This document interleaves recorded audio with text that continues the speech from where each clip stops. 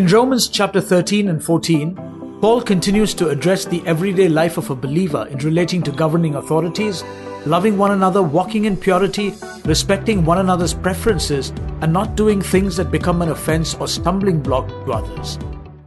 Several weeks we've been studying through Paul's epistle to the Romans. Today we will do Romans chapter 13 and 14. They're short chapters, so we will be able to cover them quite easily. It's a very interesting journey that Paul has been taking us through. Starting from, chapter 1, where he addresses the whole issue of our sinfulness before God, us having walked away from God, bringing us to an understanding of how we are justified by faith in Christ, freely, through the redemption that is in Jesus, that our sins are forgiven freely because of what Christ did for us on the cross, bringing us to this understanding that we have peace with God through our Lord Jesus Christ, and we stand in grace before God. So he brings us to that place, and then he begins to deal with some practical things of the Christian life. The first issue that Paul dealt with, which we saw in Romans chapter 6, 7, and 8, is the issue of overcoming sin. How do we, as believers, live a life that overcomes sin? And he addresses that in those three chapters, 6, 7, and 8, where he tells us, the power of sin over our lives has been broken by Jesus on the cross. And therefore, we can live victorious over sin. Sin will not have dominion over us. So let's say this together. Sin will not have dominion over me. See, we've got to be absolutely convinced about that there is no sin that can dominate you because of the cross of Jesus Christ. Jesus broke the power of sin. He set us free, right? But then he says, in order for us to live victorious over sin, we have to walk yielded to the Holy Spirit. That's in Romans 8. If you walk in the Spirit, you will be able to crucify the sinful deeds of your body, and you will live victorious. Then in chapters 9, 10, and 11, Paul takes a little detour, if you will, to address this whole issue of what is God doing on the earth today as far as the church and the Jewish people are concerned. So in those three chapters 9, 10, 11, Paul lets us know that God in this season has opened the door to the Gentiles, and he's getting us all in, and then he's going to turn his attention back on the Jewish people. He's not given up on the Jewish people. He's got a plan for them as well. So God is doing that right now. And then he gets back in chapter 12 to talking to us about our Christian life. How do we live our Christian life? Now that we are saved, now that God has set us free from the power of sin, now that we are in a right standing with God, we have righteousness by faith. How do we live our Christian life day to day? So last Sunday we went through chapter 12, just through some practical things. This is how you live Christian life. Today we're going to cover chapters 13 and 14. In these two chapters, Paul addresses 5 areas, 5 simple things as far as our Christian life is concerned, our living together as God's people, as a community. 5 things. And I'll just mention these 5 and then we'll get into reading the scripture. The first thing he addresses is, how do we as believers relate to the government, to governing authorities? Do we bless them, curse them? What do we do with them? How do we relate to the government, firstly? Then he talks to us about, relating to one another in love. He says, just keep that as a premise, a basic way how we relate to one another. Then he talks to us about walking in purity. These 3 things in chapter 13. In chapter 14, he deals with 2 other aspects. One is respecting each other's preferences. So we are all believers, we all love the Lord, but we all have different tastes, we all have different preferences. And he admonishes us, he encourages us to learn to respect each other's preferences. He says we have freedom, each one of us have the freedom to have our own preferences, but also learn to respect each other's preferences. But at the end of that chapter 14, he says, in as much as we all have freedom to have our own preferences on various things, make sure that your freedom does not become a stumbling block or an offense to another believer. So use your freedom wisely, not to offend somebody else, not to cause somebody else to stumble in their faith and hinder their progress in faith. So these are the 5 areas we're going to talk about this morning. So let's start in Romans chapter 13. We'll read from verses 1 through 7, and then we will talk about governing authorities. Romans 13 verses 1 through 7. Let every soul be subject to the governing authorities. For there is no authority except from God, and the authorities that exist are appointed by God. Therefore, whoever resists the authority resists the ordinance of God, and those who resist will bring judgment on themselves. For rulers are not a terror to good works, but to evil. Do you want to be unafraid of the authority? Do what is good, and you will have praise from the same. For he is God's minister to you for good. But if you do evil, be afraid, for he does not bear the sword in vain. For he is God's minister, an avenger to execute wrath on him who practices evil. Therefore you must be subject, not only because of wrath, but also for conscience sake. For because of this you also pay taxes, for they are God's ministers, attending continually to this very thing. Render therefore to all their dues. Taxes, to whom taxes are due. Customs, to whom customs are due. To whom customs. Fear, to whom fear. Honor, to whom honor. Now, after reading this, you might think, surely he didn't know about our government. Now, let's get the context in which Paul was writing. This was somewhere around AD 58, 54 to 68, around that time, Paul was writing this episode. At that time, the Romans were ruling. That was the time of the Roman Empire. And the person in charge, the Roman emperor, was Nero. And Nero was the worst of all the Roman emperors ever. Nero was a man who, he went on this building spree to build a lot of buildings in Rome. And in order to do that, he raised taxes. He was also a man who was so, self-fulfilling. It is said that he burned part of Rome because he wanted to build bigger home for himself. He was so wicked, so oppressive, especially towards Christians, that he burned Christians as human torches to light his garden. That's Nero. And it's at that time Paul is writing. Be subject to governing authorities. Paul, please. But that's the context in which he's writing this. All right? So let's try to understand this and also try to understand a little bit more about what Scripture has to say as far as government, as far as people and authority. So, here are some things that Paul mentions in this passage.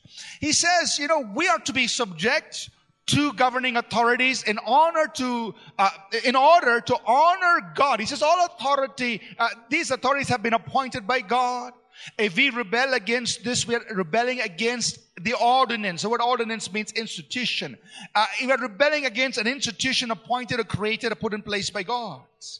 So he says, be careful what are you doing against these authorities. And he says, you obey them in order so that you don't get into trouble with them. You obey them because they are an authority in place set by God. You obey them just for your own conscience sake, because your obedience to them is obedience towards God, is what he says. And therefore he says, you pay your taxes, you pay the customs, you give reverence, you respect them as unto God.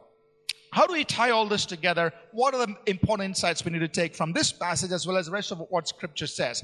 And so I'm just going to quickly summarize and share some insights here. Especially, in what sense are governing authorities appointed by God? And what about unjust, corrupt, wicked leaders whether it was kings in times past or presidents and ministers in our day. What about they who are corrupt? Those people are wicked. What about those who oppose Christians, who persecute Christians? Can we say that all these people are actually appointed by God? In what sense are they appointed by God? And how do we relate to these kinds of governing authorities? And these are questions you and I would definitely ask. So let's consider these things. The first point I want us to understand is that God Himself has instituted governmental authority. God is the ultimate authority, and He has created authority structures in various aspects of life. The very basic authority structure is the family, where the husband is the head of the house. You have authority structures like the government. You have like the church. You have authority structures instituted by God like the workplace. You have your boss, your managers, your superiors, and as well as the government. So all authority structures have been put in place by God with this intent that ultimately the person at the top directly submits to God and therefore becomes a channel of God's authority being dispersed through that authority structure. That's why, for instance, the Bible says, the husband or the man, you submit to Christ. That means you're ultimately submitting to God Himself. And through you, God's authority must flow into that structure. The boss submits to God. Through him, God's government or God's authority comes in to the workplace. The president, the prime minister, whoever is in charge of a nation submits to God, and through that leader comes God's authority and God's government into that nation. Are you with me? So in that sense, all authority structure is from God, all authority is submitted to God, and through that, God's own government is intended to flow into our lives. So in that sense, when we honor this structure, we are honoring God who put that structure in place. You may not agree with the person in that place, but that's besides the point. You're honoring what God has put in place. You're honoring the system. You're honoring the structure that God put in place. So that's one thing. Secondly, we must understand that we recognize God's permission. In what sense is that leader appointed by God? In the sense that God has permitted that leader to be in that place. It is not necessarily that God dictates all that person says and does. God does not. That person in that authority will do whatever he chooses according to his own character, nature, and decision, and so on. But God has permitted that person to be in that place, and we honor that. We recognize that. God has allowed it. Whether that person came in there through unlawful means, illegal means, through usurping authority, backdoor ways, whatever. That person is there. God has permitted it. He's in that place. So I honor that structure, and I honor God who designed authority in the first place. But we also understand this. For instance, you see many scriptures along these lines. I've listed them in the notes. I may not necessarily mention them here in the sermon. But Psalm 75 says that God is the one who puts down one and raises the other. Daniel recognized that God removes kings and raises up kings. And Daniel 4:17, Daniel says, the Most High rules in the kingdom of men, and He gives it to whoever He wills. God is in charge. He permits people to come into their place. He allows that to happen. So in that sense, they are, quote unquote, appointed by God. They come into those places of authority. And so even if somebody is there who's abusive of that power, we still honor that person because he's in that place. Saul and David is a great example. Saul was chosen by God to be king, but then he went off the path. He became jealous. He wanted to kill David. He was oppressed by evil spirits. He was doing all kinds of wrong things. He actually went into a place of rebellion against God. Yet, David honors him. David honors him, saying, He is the Lord's anointed. He's saying, see, this man is doing wrong. He's in rebellion, but I will not touch him because he is in that place. I will honor him. So what was David actually doing? He was honoring God by honoring the person in that place, even though David realized the person in that place was doing wrong. He knew it. His own life was in danger. So that's a great example of how we honor the person in authority as unto God. But I mean, think about Pontius Pilate. You know, Jesus was standing before Pontius Pilate. What did Jesus tell him in John 19 verse 10? You know, Pilate says, are you not speaking to me? Do you not know that I have power to crucify you and power to release you? And Jesus tells him, you could have no power at all against me unless it had been given you from above. I mean, this is Jesus. Jesus, Pilate, don't you know whom you're talking to? But he doesn't say that. He says, you could have no power unless it had been given to you from above. Now, Pilate was a Roman ruler, not a good man. But Jesus still honors and recognizes this unsaved, ungodly man standing in this place. He says, still, I know where your authority comes from. God has permitted you to be in that place at this time, and I honor the Father, and I recognize what is happening, right? So, number 3, the other thing we must also understand is that God will hold governments responsible. In other words, you know, when we see people who are in authority, whether it's in your workplace, your boss, your manager, you're the president of your company, or if it is in some other authority structure, whether it's in government and so on, and they're abusive, they're misusing their position, they're doing wicked, they are persecuting God's people and so on. How does God see it? The Bible says this very clearly, and I'll quote just one verse in Proverbs 17 verse 15. He who justifies the wicked and he who condemns the just, both of them alike are an abomination to God. God is watching and God isn't happy if they behave like that. So don't think that they're going to get away with it. God is watching. And all authority comes from God. God instituted the structures. He's going to do something about it sooner or later. So people in authority are eventually accountable to God. God sees it. He's going to step in. Also, we understand that the Bible teaches us that the people of the land will get the government they deserve. So, for instance, Proverbs 28 and verse 2 says, because of the transgression of a land, many are its princes. That means if the land is full of evil and wickedness, they're going to have a huge turnover in the government. They're going to keep on changing. It's an unstable government. There's going to be instability in their leadership. Many are its rulers. Why? Because of the transgressions of the land, the people. So people are not doing right. People are doing unrighteous. They're going to see that the result of that, even the kind of government, the kind of leadership that is over that nation. You're going to have people coming in and out of power. The government is not going to be stable. The people are going to get the government they deserve. So the transgression, the sin of the people has an effect on the kind of persons that come into place or places of power. And one more thing we need to understand is that God can steer the leaders for specific purposes. This is not to mean that every decision the leader makes is from God, but there are specific things that God can move upon the leader to do. So Proverbs 21 verse 1 says, the king's heart is in the hand of the Lord, like rivers of water. He turns it wherever it takes. The heart of the king is in the hand of the Lord. God can steer it. And he often does this in response to the prayers of his people. We have examples of this. One outside example would be that of King Cyrus, the Persian king. As soon as he came to power in the first year of his reign, he issued a decree. I mean, here's a Persian king who did not have any, compassion on the Jews.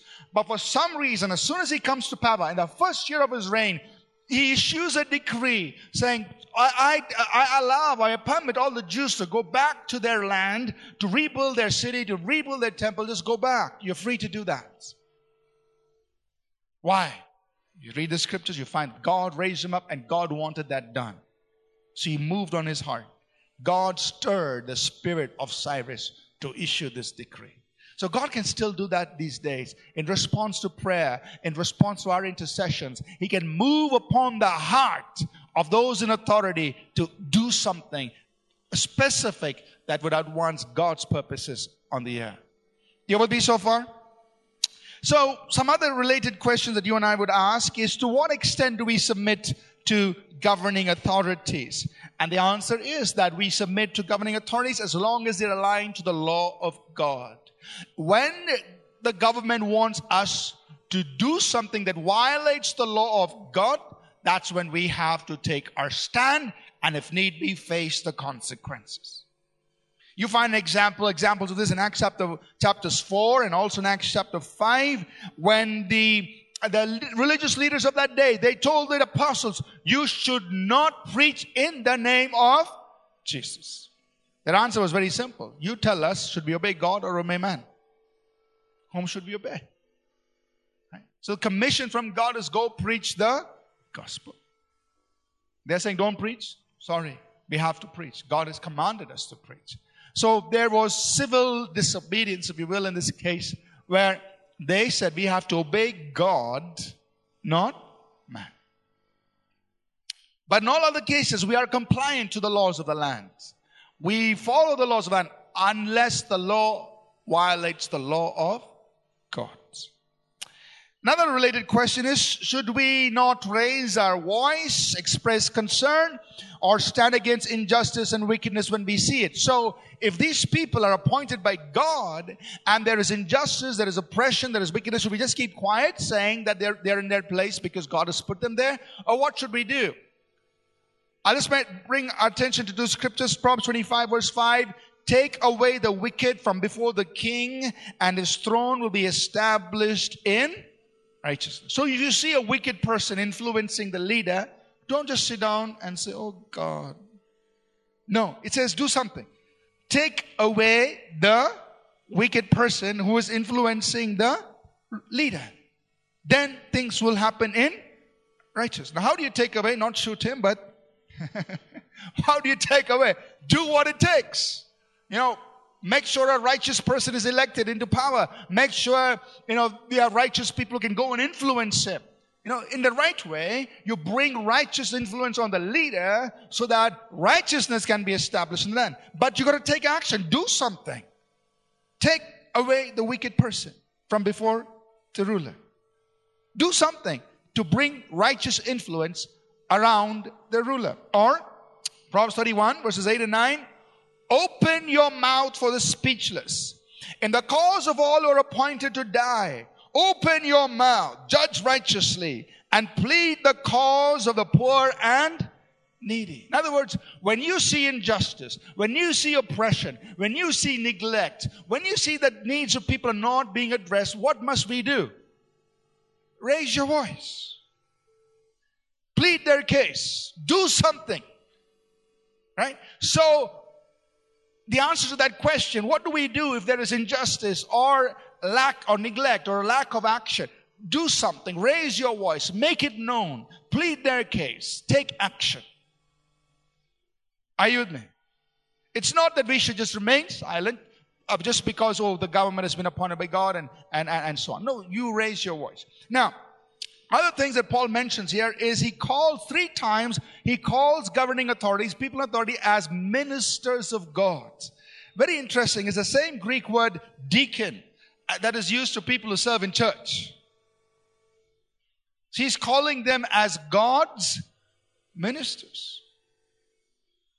So we see something wonderful here, that people in government are called by the same name as people who serve in the church, God's ministers, deacons. So people are serving God. Which means that even in government, people in government have been given the opportunity by God to serve Him. It's a calling that God has for them. Now, not everyone responds to the call, but it's a calling. You're God's ministers. Amen? So what a privilege. You can be a minister of God in church. You can be a minister of God in just that they don't call them reverend. In church, they may call them this and that with different titles. But they are called God's ministers. So think about it. It's a calling, a godly calling. God is making available to people in government, saying you are a minister of God in that place. And if they respond to that call, they are actually serving God in government. Amen? And he tells us that we submit to these authorities to receive their approval to avoid punishment and also for conscience sake, and pay taxes, pay customs, give honor, give respect to the government. So that's how, as believers, we relate to the government. We pray for the government. We honor the government because we understand authority comes from God. Let's move on. Verses 8 through 10, Romans 13. He says, owe no man anything except to love one another. For he who loves another has fulfilled the law. For the commandments, you shall not commit adultery, you shall not murder, you shall not steal, you shall not bear false witness, you shall not covet. And if there's any other commandment, all are summed up in this saying, namely, you shall love your neighbor as yourself. Love does no harm to a neighbor. Therefore, love is the fulfillment of the law. And that's easy to understand. Basically, what Paul is telling us is, if you walk in love, you're keeping all the commandments. You're fulfilling the law. Just walk in love. Because if you walk in love towards your neighbor, you're not going to abuse them. You're not going to steal from them. You're not going to murder them. You're not going to do none of these things you're going to do because you're walking in love. And says, if you walk in love, you are fulfilling all of the commandments. So walk in love and see that yourself, that you owe no man anything except love. So when you see somebody, you say, I owe that person something. I owe that person only one thing. It is to love that person. It's a debt that I constantly owe people, to love them. Right? And he says that's the only debt that you need to have. See yourself loving people. And if you do that, you're keeping the law. The last few verses of Romans 13, verses 11 to 14.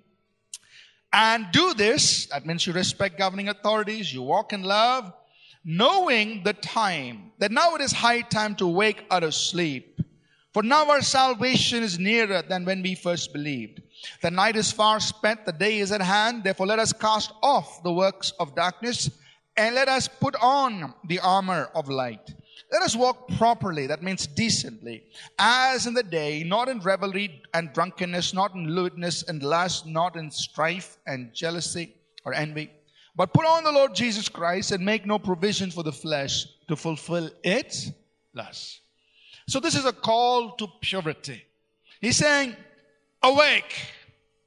Don't be like somebody who is asleep. Just look at your neighbor. Let's make sure. Right? It says it's high time to awake because the night has already passed. So don't be like somebody. Don't live this Christian life as somebody who's in a deep slumber.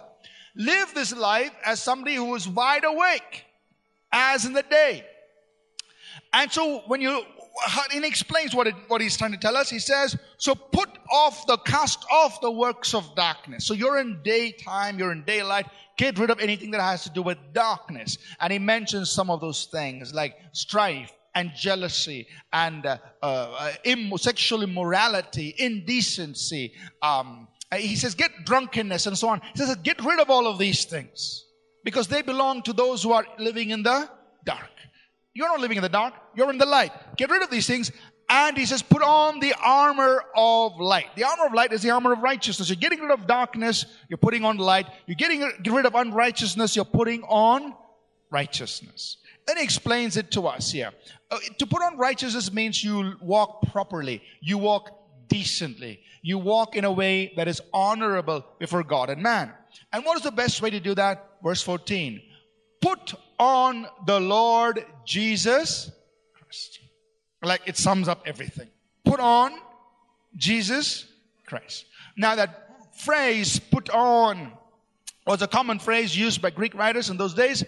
And when somebody became someone's disciple and they embraced their ideas and teachings and principles and they were like really immersed in that doctrine and really decided to follow that person, they would say, I've put on.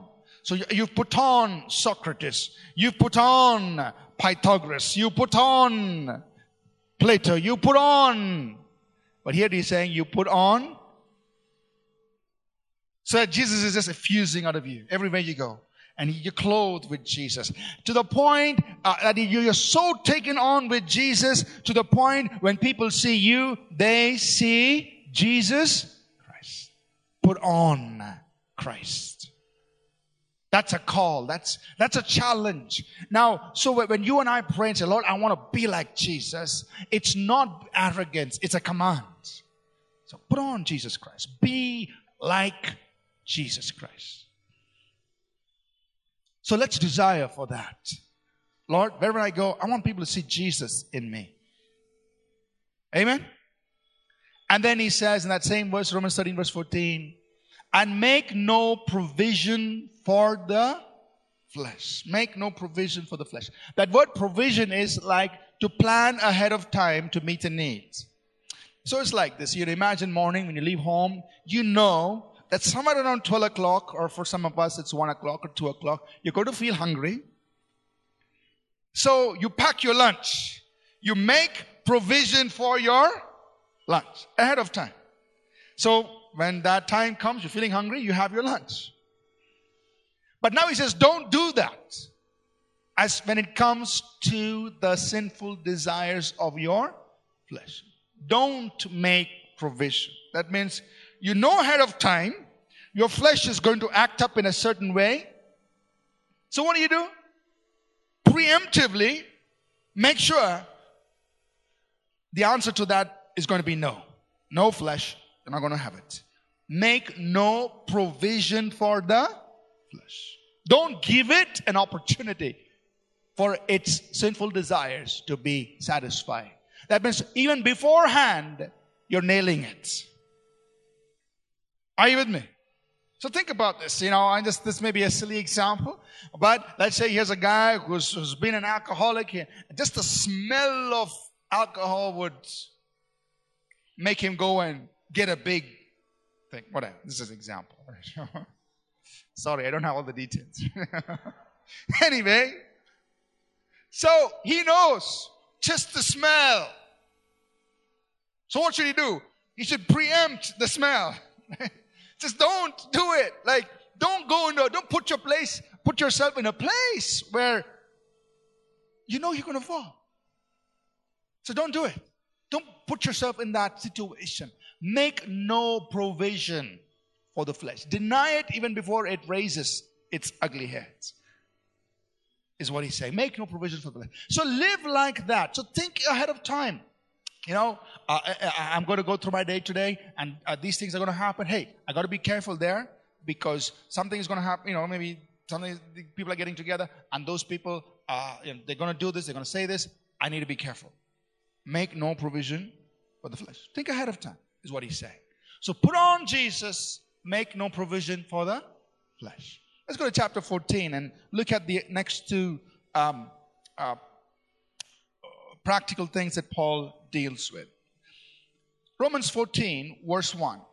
Receive one who is weak in the faith, but not to disputes over doubtful things. So he says, be very welcoming to somebody who's weak in the faith. Weak in the faith meaning somebody who's new to the faith. Right? Somebody's new. They're not yet grounded. They don't know all the Christianese that we use. They don't know all that. They're just new to the faith. So he says, be very welcoming to such a person, but don't welcome him and start arguing with him about doubtful things. Don't do that. You start arguing with, hey, were you sprinkled or were you immersed? He's like, what is he talking about? He's new to the faith. He doesn't know about baptism and the different ways of people, the disputes that are there about how it's supposed to be done and all. He doesn't know all that. So don't receive him and start arguing with him about these kinds of things. Right? Understand the person. And then he begins to explain a little further. He says, for one believes he may eat all things. That's most of us here. But he who is weak eats only vegetables. That's his preference.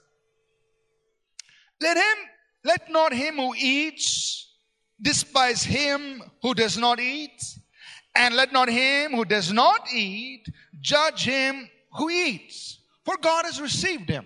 In other words, one person likes all kinds of food. One person has certain preferences. Don't think you're better than the other, or don't look down on the other because of their preference. God has received both of us equally, is what he's saying. Right? Verse 4. Who are you to judge another servant? To his own master he stands or falls. Indeed, he will be made to stand, for God is able to make him stand. Why are you judging him just because he doesn't eat what you eat or things like that? It's between him and God.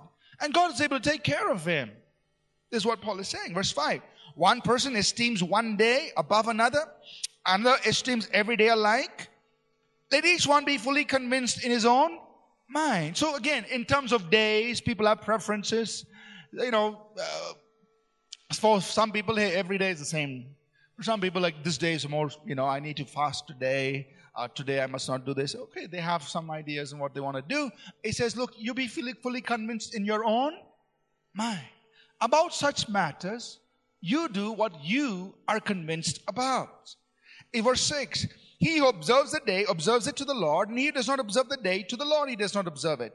He who eats, eats to the Lord, for he gives God thanks. He who does not eat, to the Lord he does not eat, and gives God thanks.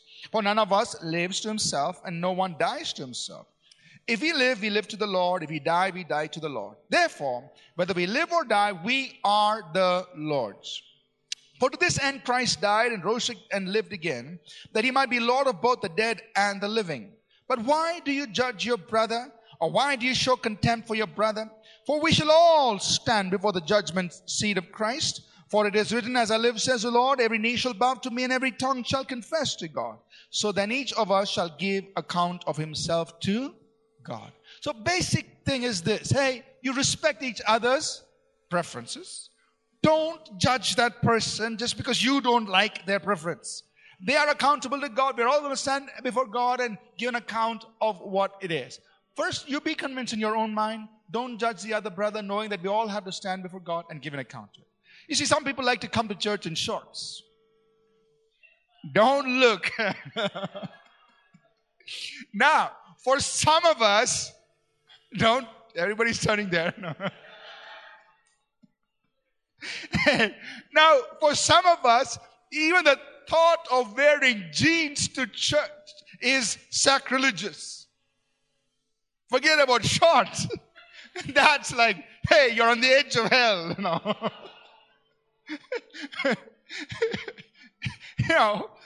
And so we automatically start judging people.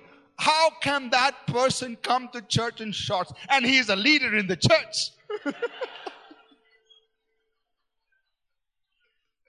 Hey.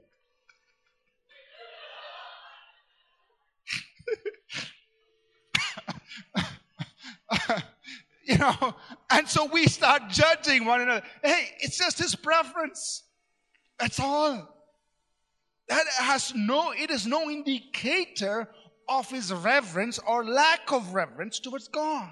It's just his preference. So leave him alone. Yes. I just picked this example.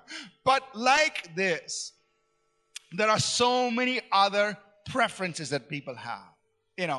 Whether it has to do with clothing, whether it has to do with food we eat, whether it has certain other practices that we have. Certain people have certain preferences. They like it a certain way. Fine. These do not define our faith in God. Amen? So he's saying, just let it be. Let them have their own preference. It's between them and God. God will judge them. And if they are wrong, God will judge them. But there's really, no big deal about these things. Don't argue. Don't get into disputes. Especially be sensitive if somebody is new to the faith. Be sensitive because they may come with certain preferences. Don't start fighting over those things. Don't make that the issue. You with me so far? Then in the rest of the chapter, he says, look, we all have freedom. Each one be convinced in your own mind. You're free to make your choice. You're free to make your decision. But do it with sensitivity is what he addresses. Let's read from verse 13. Therefore, let us not judge one another anymore, but rather resolve this or be settled with this, not to put a stumbling block or a cause to fall in our brother's way. That's what we should be looking at. Look, is my freedom in any way offending another brother or causing him to fall? Stumble means you trip him up so he can't continue in his journey of faith. That's what you've got to be looking at. That's what you've got to be concerned about. Verse 14. I know and I'm convinced by the Lord Jesus Christ that there is nothing unclean of itself, but to him who considers anything to be unclean, to him it is unclean. So it's again the issue of food. Paul says, hey, everything is fine. You just pray over it, you bless it, you eat it, and go on.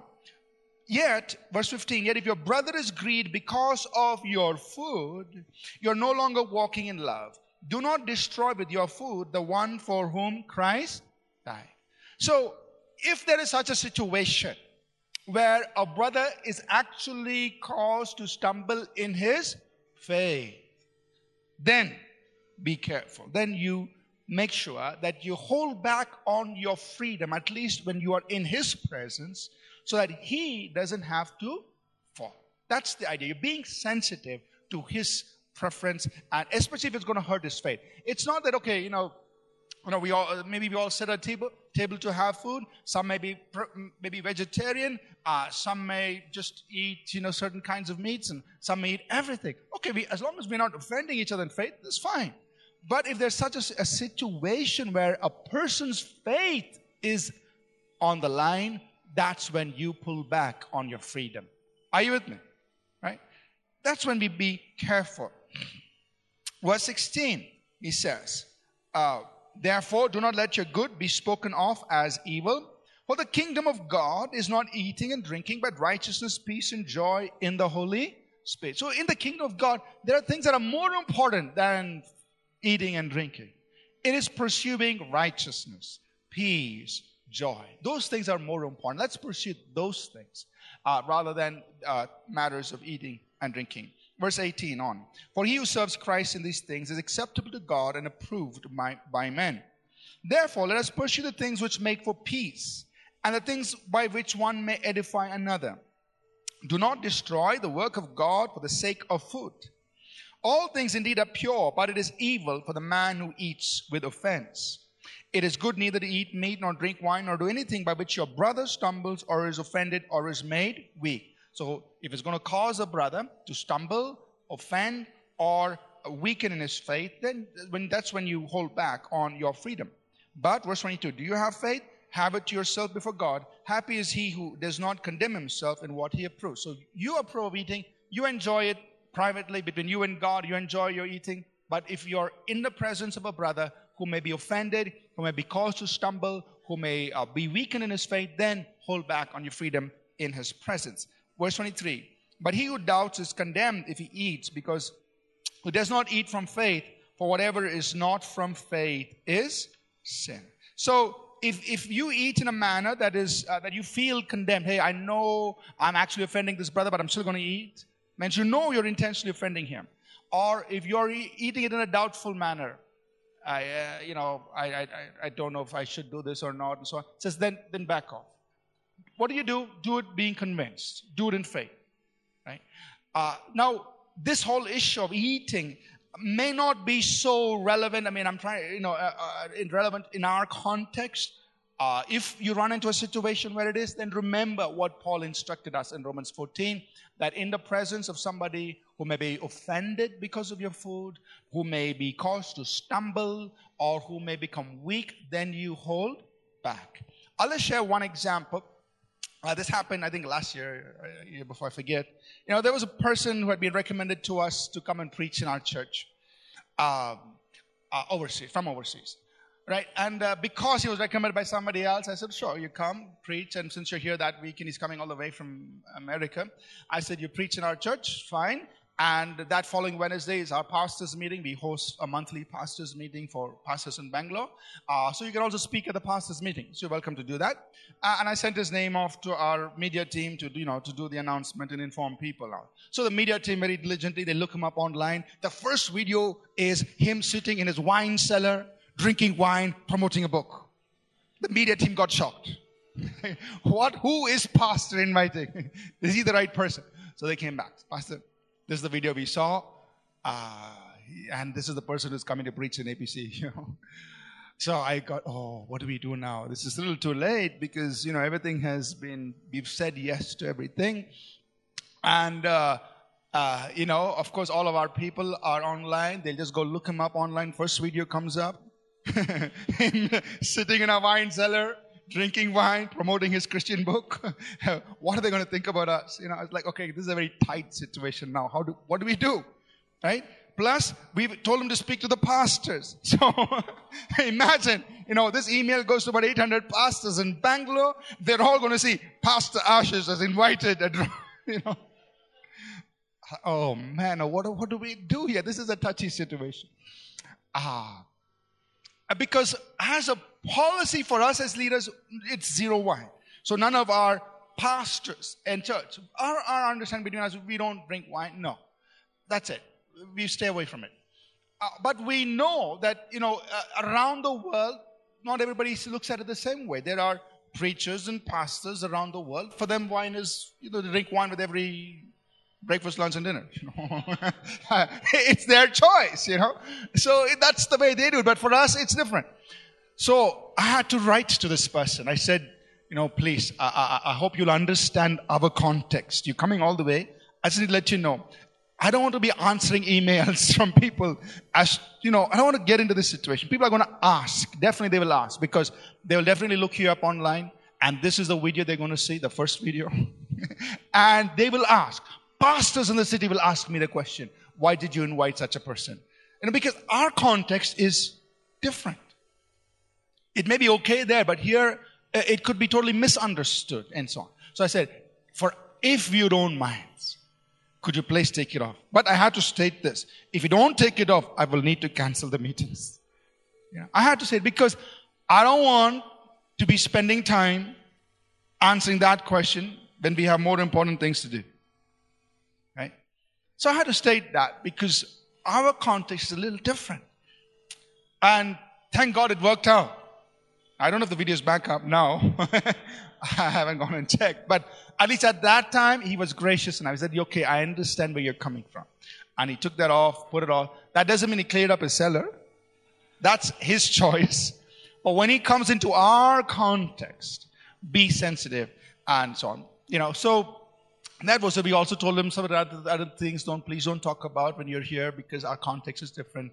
And so on. And he was very respectful to that we had made a request. So I'm just thinking of some examples like that, where people could get offended. You have freedom to make your choice. But when you get into their context, their world, you need to also be respectful of whether you'll offend them, whether you might cause them to stumble in their faith, or you may cause them to weaken in their faith. You have to be a little respectful and make those changes. Even though you have freedom to do what you want to do between you and God, that's fine.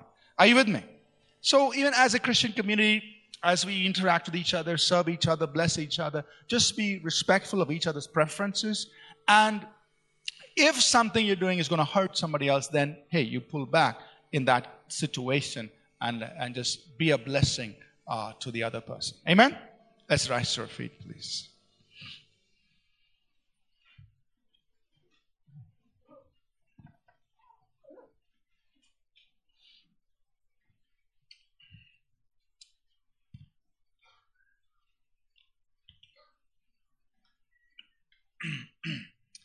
Let's take a few moments to pray before we close. I want you to pray just about these 5 things that Paul addressed, areas of our life.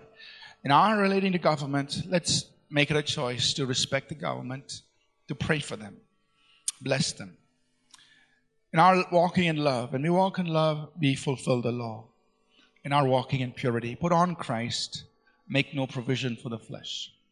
In our respecting each other's preferences, maybe there are people around you that you need to just say, God, I respect their preference, their choice. That's fine. I respect it. I may not agree with it, but it's okay. It's their preference. My preference or my taste may be different. And lastly, that we use our freedom wisely. That we do not want to offend, we do not want to weaken or cause any other believer to stumble in the exercise of our freedom. Father, we thank you for your word, for the instruction of your word. I pray that by your Spirit, God, these truths will mold and shape our lives, the way we live as believers, as a community, how we relate to one another, that will shape our lives by your Spirit. And may we, each one of us, put on the Lord Jesus Christ, so that Jesus is seen through our lives. Everywhere we go, let Christ be seen. Thank you, Father, in Jesus' name. Amen. We trust that this message was a blessing to you. We would love to hear from you. You can email us at contact@apcwo.org. Also visit our website apcwo.org for additional resources. Thank you for listening and God bless you.